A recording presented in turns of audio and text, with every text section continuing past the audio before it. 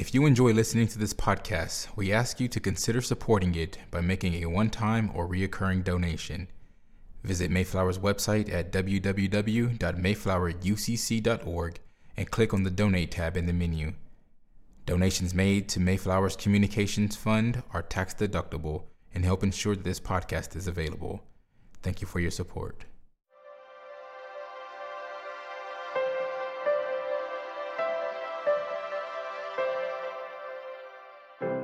The sermon you are about to hear was preached at Mayflower Congregational UCC Church in Oklahoma City by the Reverend Dr. Lori Walke, senior minister at one of America's premier liberal Protestant pulpits. At Mayflower, we are an open and affirming peace and justice church, where we believe religion should be biblically responsible, intellectually honest, emotionally satisfying, and socially significant. We go now to the pulpit of Mayflower Congregational UCC Church of Oklahoma City and to the preaching and teaching of Reverend Dr. Lori Walke. Good morning. Let's try that again. Good morning. Welcome on this final Sunday of our Distinguished Pulpit Series to Mayflower Congregational United Church of Christ, where no matter who you are or where you are on life's journey, you are welcome here. Mayflower, please help me give a warm welcome to this morning's Distinguished Pulpit Series preacher, Reverend Matthew Scraper.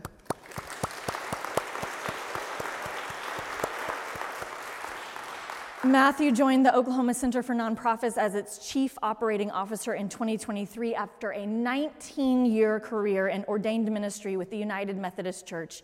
He holds a Bachelor of Arts in Liberal Arts and Business Information Technology from Rogers State University, as well as a Master of Divinity and a Doctor of Ministry in Organizational Leadership from Asbury Seminary in Wilmore, Kentucky. Matthew is a graduate of the Army's Infantry, Airborne, Air Assault, Ranger Indoctrination, Jungle Operations Training, and Sniper schools. Whew, that's like more school than me. Matthew has participated in deployments in Panama and the former Yugoslavia in support of Operation Joint Forge. For the work and ministry of Matthew and for his presence with us today, will you pray with let me? The people say, thanks be to God. Will you bow your heads with me? Search me, O God, the psalmist writes, and know my heart. Test me and know my thoughts. Just so we're clear, those are their words, Holy One, not ours. We are not asking to be searched. We are not asking you to know our hearts or thoughts. We are not asking you to test us. Thanks, but no thanks.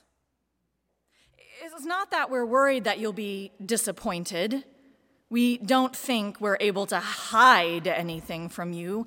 We know that we miss the mark. We know that we fall short. We are all too aware of the room we have for improvement. We're worried about something else. As Marianne Williamson wrote, our deepest fear is not that we are inadequate. Our deepest fear is that we are powerful beyond measure. So if you were to search us to know our hearts and to test us, we are somewhat concerned that you will point out to us that we are playing small, that we have been shrinking ourselves, staying silent, keeping quiet, dismissing our gifts, and downplaying our abilities. We are worried that you will declare with divine confidence that we are indeed up to the tasks of binding up the brokenhearted, healing the wounds of the world, using a gentle word to turn away wrath, and, well, generally doing the other things you've asked of us.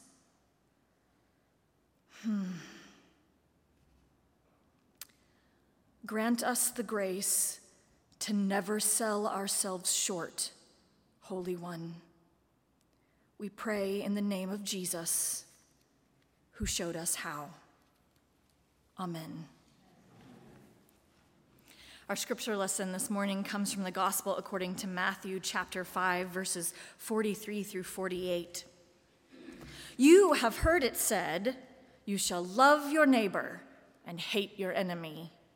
But I say to you, love your enemies and pray for those who persecute you, so that you may be children of your Father in heaven. For God makes God's sun rise on the evil and on the good, and sends rain on the righteous and on the unrighteous. For if you love those who love you, what reward do you have? Do not even the tax collectors do the same? And if you greet only your brothers and sisters, what more are you doing than others? Do not even the Gentiles do the same? Be perfect, therefore, as your heavenly Father is perfect. Here ends the reading from our tradition. May God grant to us wisdom and courage for interpretation.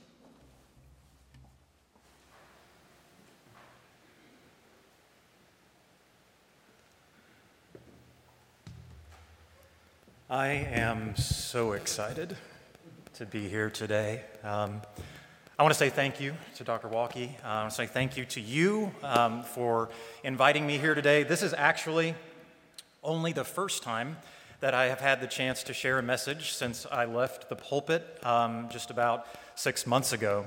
And it seems like that time has flown by. We were talking just ahead of the service about how quickly the summer has gone by. It's almost August, can you believe that?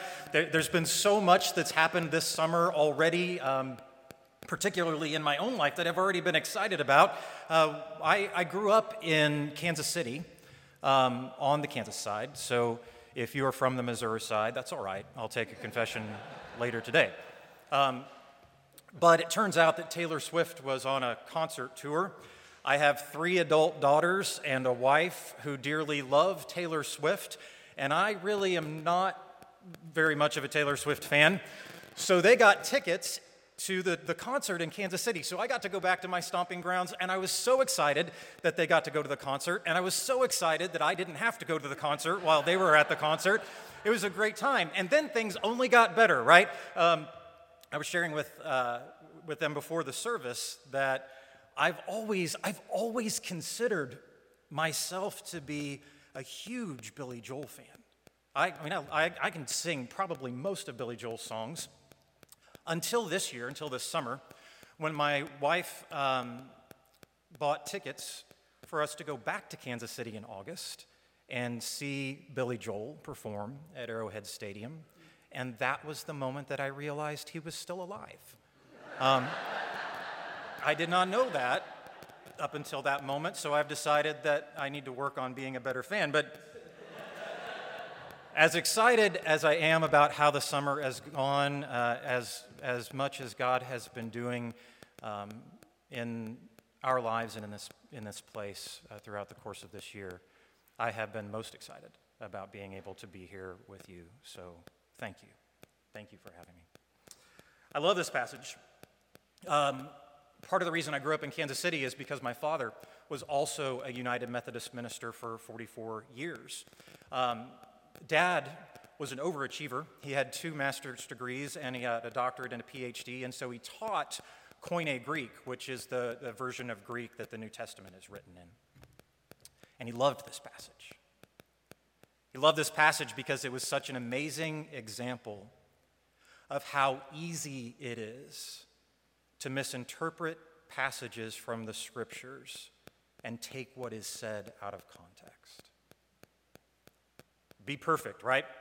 Seems like the bar is being set pretty high there. Not only are you supposed to do things well, no, you're supposed to be perfect. And just in case, as Jesus does, because Jesus tends to answer the questions that we should have asked, and so just in case you're not sure what the bar for perfection is, Jesus goes on to say, oh, don't worry. The example for the perfection you're supposed to achieve is God. Well, the word for perfect there is teleos.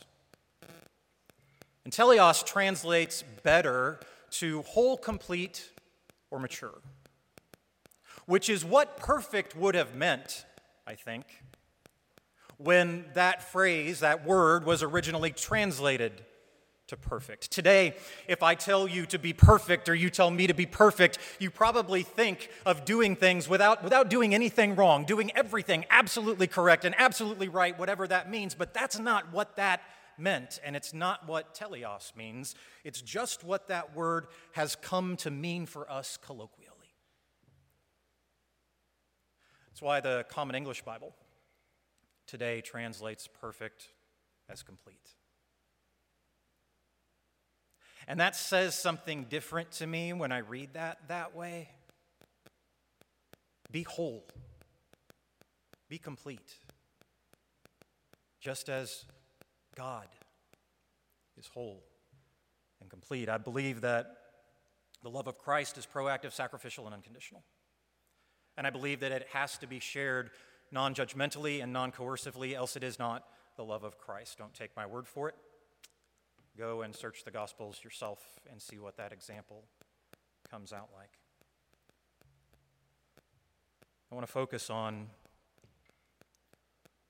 what a whole, complete, and mature love does to make safe space available for the work of reconciliation and justice. Scriptures are holy, and before we consider them, we should pray. Would you do that with me?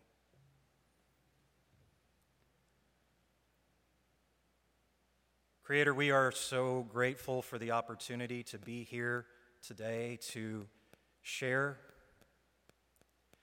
in a love of who you are, what you have created, what you are creating, and what you have yet to create in, through, and with us.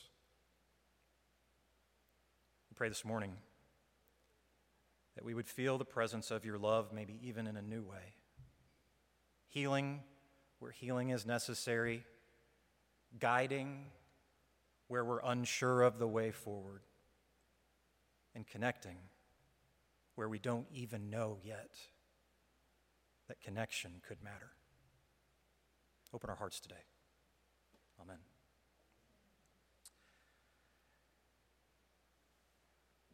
In 1982, Pat Potts had an idea. She was someone who was passionate about the good work that nonprofits are doing in the world, but particularly in the state of Oklahoma. I came to realize that my favorite thing to do was to be a part of what people were doing to reach out and walk together with marginalized and oppressed peoples.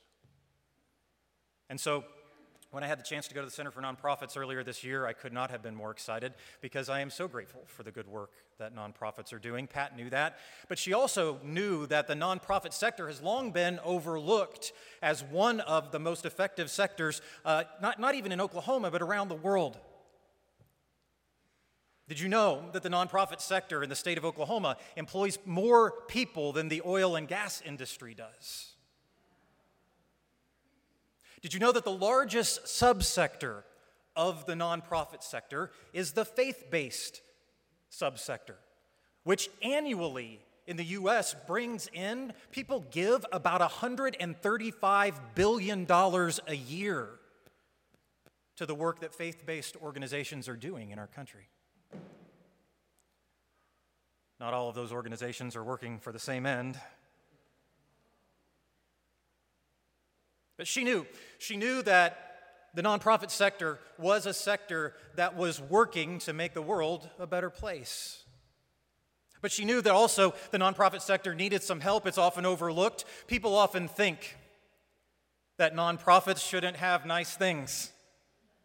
And she didn't believe that, so she began an organization that would help nonprofit organizations to better understand how to run themselves, how to govern themselves, how to live into better business practices so that they could find the processes that would equip them to do the things that they wanted to do to make a difference in the world. One of the things that I say often, because it's been true for me, is that in our sector, in the nonprofit sector, we are full of people with a lot of passion and not always a lot of business sense. So in 1982, she started what would later become the Center for Nonprofits. Interestingly, it was in 1983 that Frank Cox built a building. Frank Cox is not a part of Cox Communications, but he would later sell that building to Cox Communications. You can find it today. It's right down at 8th and Lincoln across from the OU Health Sciences Center. Cox would sell that building to the American Red Cross, which would then remodel it and add to it again in the early 2000s. But a few years ago, we had a pandemic, and that pandemic, in my humble opinion, didn't change things so much as it sped up a lot of things that were already in the process of happening. And so organizations like churches that were already seeing substantial shifts in the way that we've done the things that we do saw those shifts speed up. We were already, for instance, working to stream in the church that I was in. We were doing that before the pandemic. We taught courses on doing that before the pandemic. But when, in March of 2020, when I had one Sunday where our congregation was full, and the very next week we realized we could not gather together that way, and so I was there alone sharing a message for the first time in my life to an entirely empty room. It is so strange to try to speak when nobody is there. It's hard. But the very next week, we sped up the process of trying to figure out how to connect with people and found that there was a huge community, not just in Oklahoma or in the United States, but around the world that was seeking connection. The pandemic changed some things. It caused the American Red Cross to restructure. And in that restructuring, they ended up with 7 employees in a 50,000 square foot facility. And they said, we just don't need this anymore. Now, one of the great things about the nonprofit sector is that organizations that believe in what you're doing will often gift things like buildings. And so we were gifted at the Center for Nonprofits, the American Red Cross building. And Pat Potts came back. I almost said Ray. Ray and Pat are both amazing people. And as amazing as Ray and Pat are, Pat is a force of nature. And so there she comes back at 41 years after starting the Center for Nonprofits, after working in it for over 10 years without a salary, and then handing it off to a group of other strong women leaders who have led as CEOs of this organization now for 41 years. She came back into the work of the organization and decided that nonprofits, in fact, should have good things, so she raised money to remodel that center. There's a point to this story, I promise. Today, the American Red Cross remains one of our tenants. We moved in last week. Thanks to the generosity of some amazing people who recognized a need because of what they were hearing on the boards that they served on, that there wasn't adequate space, that nonprofits were having to designate too much of their resources to having spaces to meet and to do office work and to try to host fundraising events. So when this remodel, where we moved into the building a week ago, we'll start hosting events later in August, which apparently is a very exciting month. 60% of that space is available for use by nonprofit organizations for free. We have co-working space, conference space, event space, collaboration space. And I thought that was cool. Now, I know this because I've given 100,000 tours of that building in the last 6 months. I could give you the whole script if you want to hear it. I was excited about that. I think it was cool. 60% of the space, right, that is available for free use by nonprofits. We hosted a sneak peek the other day for some CEOs and executive directors of nonprofits around the state of Oklahoma. We had a whole bunch. I think we had like 200 people show up. And as we were there, I was sitting there greeting people at the front door. I like to talk to people. I think I like to talk in general, but I just like to talk to people. My wife always used to joke, and she regretted that she could not be here this morning, but she always used to joke that if you put me on an airplane, I will get off the airplane having met the people next to me, and I will probably be officiating their wedding. She would just tell people that. Then, I kid you not, about a year ago, she bought something off Facebook Marketplace and told me I was going to pick it up. I met a really nice couple and did their wedding 2 months later. So I was standing there at the front of the center, and I was just greeting people and talking to people, and they were walking through, and I was giving my speech, 60% available, all the things. You just heard it like 3 times from me. And as people are walking out, there are people who are brought to tears, which I was not expecting. I was not anticipating that. I asked, what do you think? What's your feel about the place? Are you going to be able to use it? Oh my gosh, yes, I'm so tired of trying to carve out space for a board meeting at Golden Corral. Or we're going to be able to not renew the lease of the office space that we've been using because we don't actually need office space until we need office space. So we're going to use the office space here. That made me feel good. Did not make me feel nearly as good as when I ran into Stephen and Gabby Butler. Stephen and Gabby Butler have worked really closely with Scotia Moore around issues that lie at the intersection of race and philanthropy, particularly in the northeastern part of Oklahoma City, where the demographics are different than they are in other parts of Oklahoma City. The nonprofits that operate there, in fact, I think with the organization I'm about to share with you about, the entirety of that organization is made up of nonprofits that are run and staffed by people of color. Gabby and Stephen are people of color. Gabby used to work for the center many years ago, and they had an idea as they were listening to Scotia Moore talk to bring together conversations, people to be in conversations around race and philanthropy. They thought, how amazing would it be if we started a northeastern Oklahoma City incubator project where we were able to bring organizations led by people of color together to help them better understand how they can have access to resources.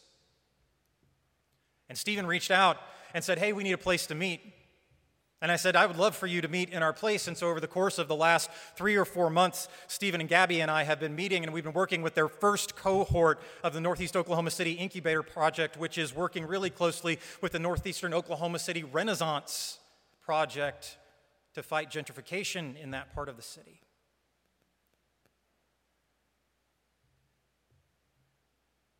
Everybody in that first cohort, and now everyone in every subsequent cohort, will get membership to the center for free, have free use of that space, and will now be hosting conversations with some of the key donors and philanthropists in Oklahoma City, together with the people who are running those organizations in northeastern Oklahoma City who have not had a seat at that table.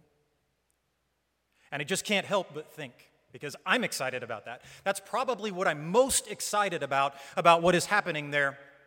And so I just can't help but think.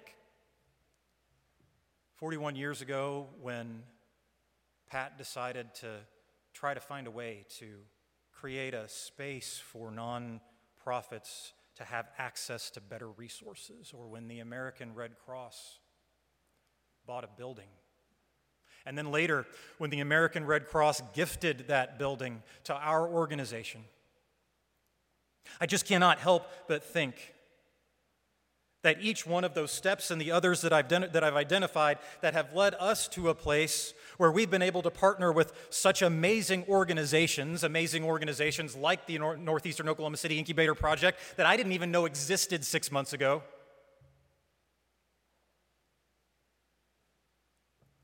I just am amazed at the proactive work that the Holy Spirit does to create safe spaces for the people that God is guiding into the work of reconciliation and justice, particularly within marginalized groups of people, to be able to come together at the right time. I doubt that 41 years ago, Pat expected that organization, the Northeast Oklahoma City Incubator Project, would be a thing. I doubt the American Red Cross thought it would be a thing. I'm pretty sure Gabby and Stephen didn't know it was going to be a thing 41 years ago because they would have been like 3 or 4 years old at the time. But it is. The love of Christ is proactive, and when we pay attention to the nudge that God's Spirit offers in our spirit to go do this thing. I don't know why God wants me to do this thing because I can't see where it's going. You know, half the time, if I knew the entirety of God's plan before God chose to unfold that plan in my life, if I knew it sooner, I'd mess everything up. So I know that when we follow the nudge of God's Spirit working in our spirit, we end up being a part of what God is doing to proactively create a safe space for that work to not only happen, but to continue in the future. I want to share one more thing with you, if it's all right. Probably I'll do it anyway, because I'm the one with the microphone right now. I was sitting in my office at Southern Hills United Methodist Church in 2018. And I had just finished watching this really cheesy Christian movie where somebody's really frustrated because they didn't go into ministry to do administrative work and work on budgets, right? And I was sitting in my office and I was working on budgets, you know. And I was like, God, I don't want to do this, right? And I promise, and then the nudge, I'm just going to translate the nudge that I felt in that moment, right? The nudge sounded something like, yeah, I don't really want to do this either. And I'm like, well, what should we do? And God's nudge comes back with something like, let's go into a homeless camp. And I'm like, God, I don't know how to be a part of walking together with people who are experiencing homelessness. And I get this nudge, even stronger, that would have sounded something like, that's okay, I do. So I started walking into the homeless camps along the I-240 corridor. One thing led to another thing, just led to another thing. All of a sudden, we were feeding over 200 people a week, offering food, offering meals, offering sundry items and toiletries. We partnered with a local veterinary clinic. You wouldn't be surprised if you're unaware how important the pet community is within a community of people experiencing homelessness and how difficult it is to get access to good care. So partnered with them. The Oklahoma City Pet Food Pantry would come out and offer food. We even found a couple of hairstylists who would come out and offer hairstyling once a month or so. It was an amazing experience. We did this down at Stockyard City until the city kicked them out last week after having been there since 2018. They'll now be working at Exchange Avenue Baptist Church doing the same thing. But here's the thing. When we were ramping up and figuring out how to minister together with people who are experiencing homelessness in the Stockyard City area, and we were finding resources, and it was growing more rapidly than we had the resources to be able to fund. We had a lot of meetings. Fortunately, they all went well because church people never disagree with one another, and so we got everything solved in record time. One of the things that we were disagreeing about was whether or not to have some kind of a Bible study or Holy Communion or something like that during this time and in that space. And I'm going to tell you, my good friend of mine, I brought him on staff at that time, Bo Ireland, who now runs the Lazarus community here in Oklahoma City. He was helping me to do that. And we were talking about it one day over coffee, and we're like, the idea of doing that just doesn't sit right in our spirits. Fortunately, it did sit right in the spirits of a lot of the other people in that meeting. And so we were at a little bit of an impasse. But fortunately, we were able to work with Skyline Urban Ministries, who was also one of our partner agencies. Deb Ingram a dear friend of mine at the time was the executive director there and had a wealth of experience ministering with people who are dealing with food insecurity as a daily reality. So we brought her in and she talked to us, and we were at one of these meetings, and this topic came up, and she just listened. Deb just listens, but not very long, because Deb speaks up really, really quick. She's one of those people that knows what she knows, and when she knows it, she's going to say it, and most of the time, when she says it, it's probably going to lead you in the right direction. And so she listens for a minute, she speaks up, and she's like, "Why on earth would you do that?" And everybody got quiet, and she said, "Listen, while that seems like a good thing to you, right? Now, you're a Christian, you identify as a Christian, so you enjoy the rituals and the sacraments, you enjoy the Bible study. It seems like it would be a good thing, right?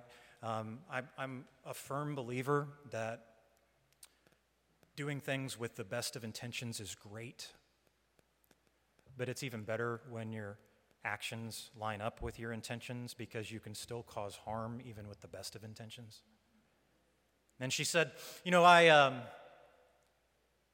I can't imagine why you would do that. She said, when you do something like that, it's because of how you identify and because it seems like it's a good idea to you. But she said, let me tell you what you're doing there. If you try to do something like that, even if you make it optional, you're guilting people into doing something to get something.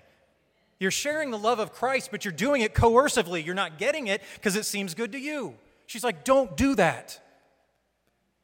Sometimes you got to bring in somebody else to say the things that your own community won't hear. So we didn't. We didn't do that.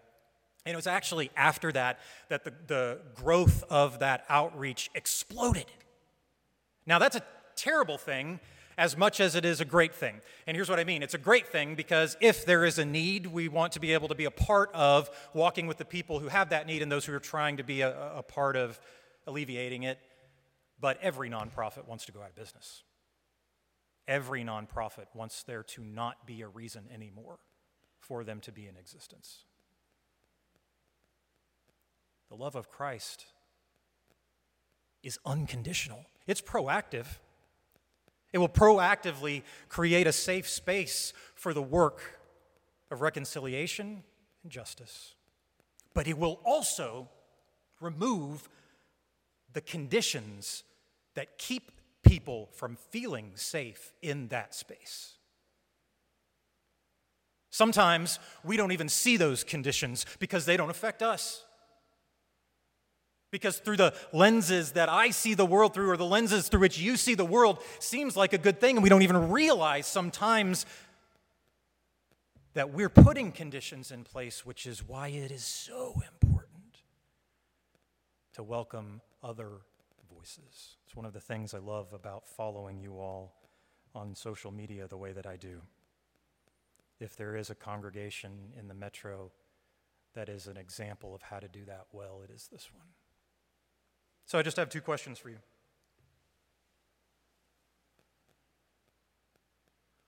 Where is it right now that God is nudging you to go and be proactive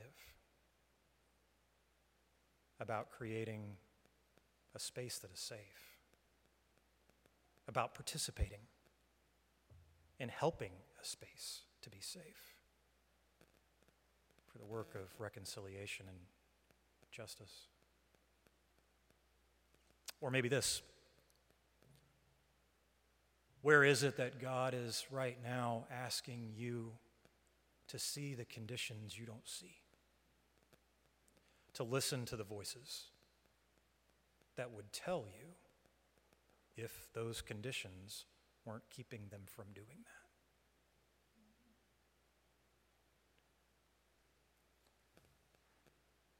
And when it comes to being a part of what God is doing to remove those conditions, together with the people who know they're there, what are you waiting for?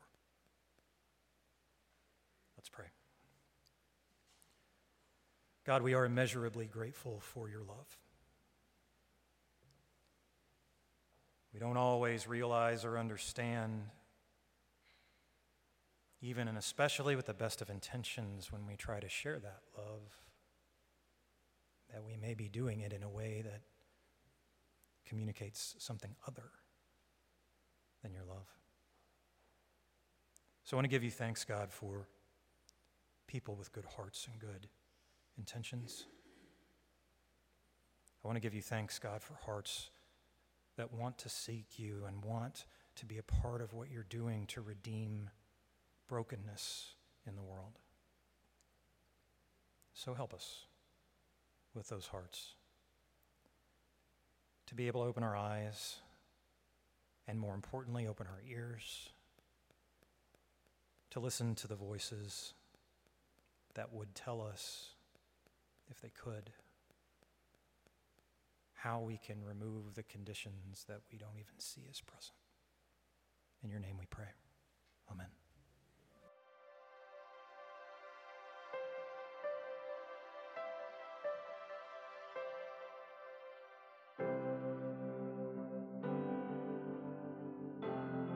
You've been listening to the preaching and teaching of Reverend Dr. Lori Walke, Senior Minister at Mayflower Congregational UCC Church in Oklahoma City. More information about the church can be found at www.mayflowerucc.org or by visiting Mayflower's Facebook page. Worship services are every Sunday at 10 a.m., with Sunday school classes for all ages at 9 a.m. Mayflower is located on Northwest 63rd Street in Oklahoma City, 1 block west of Portland. Thank you for listening.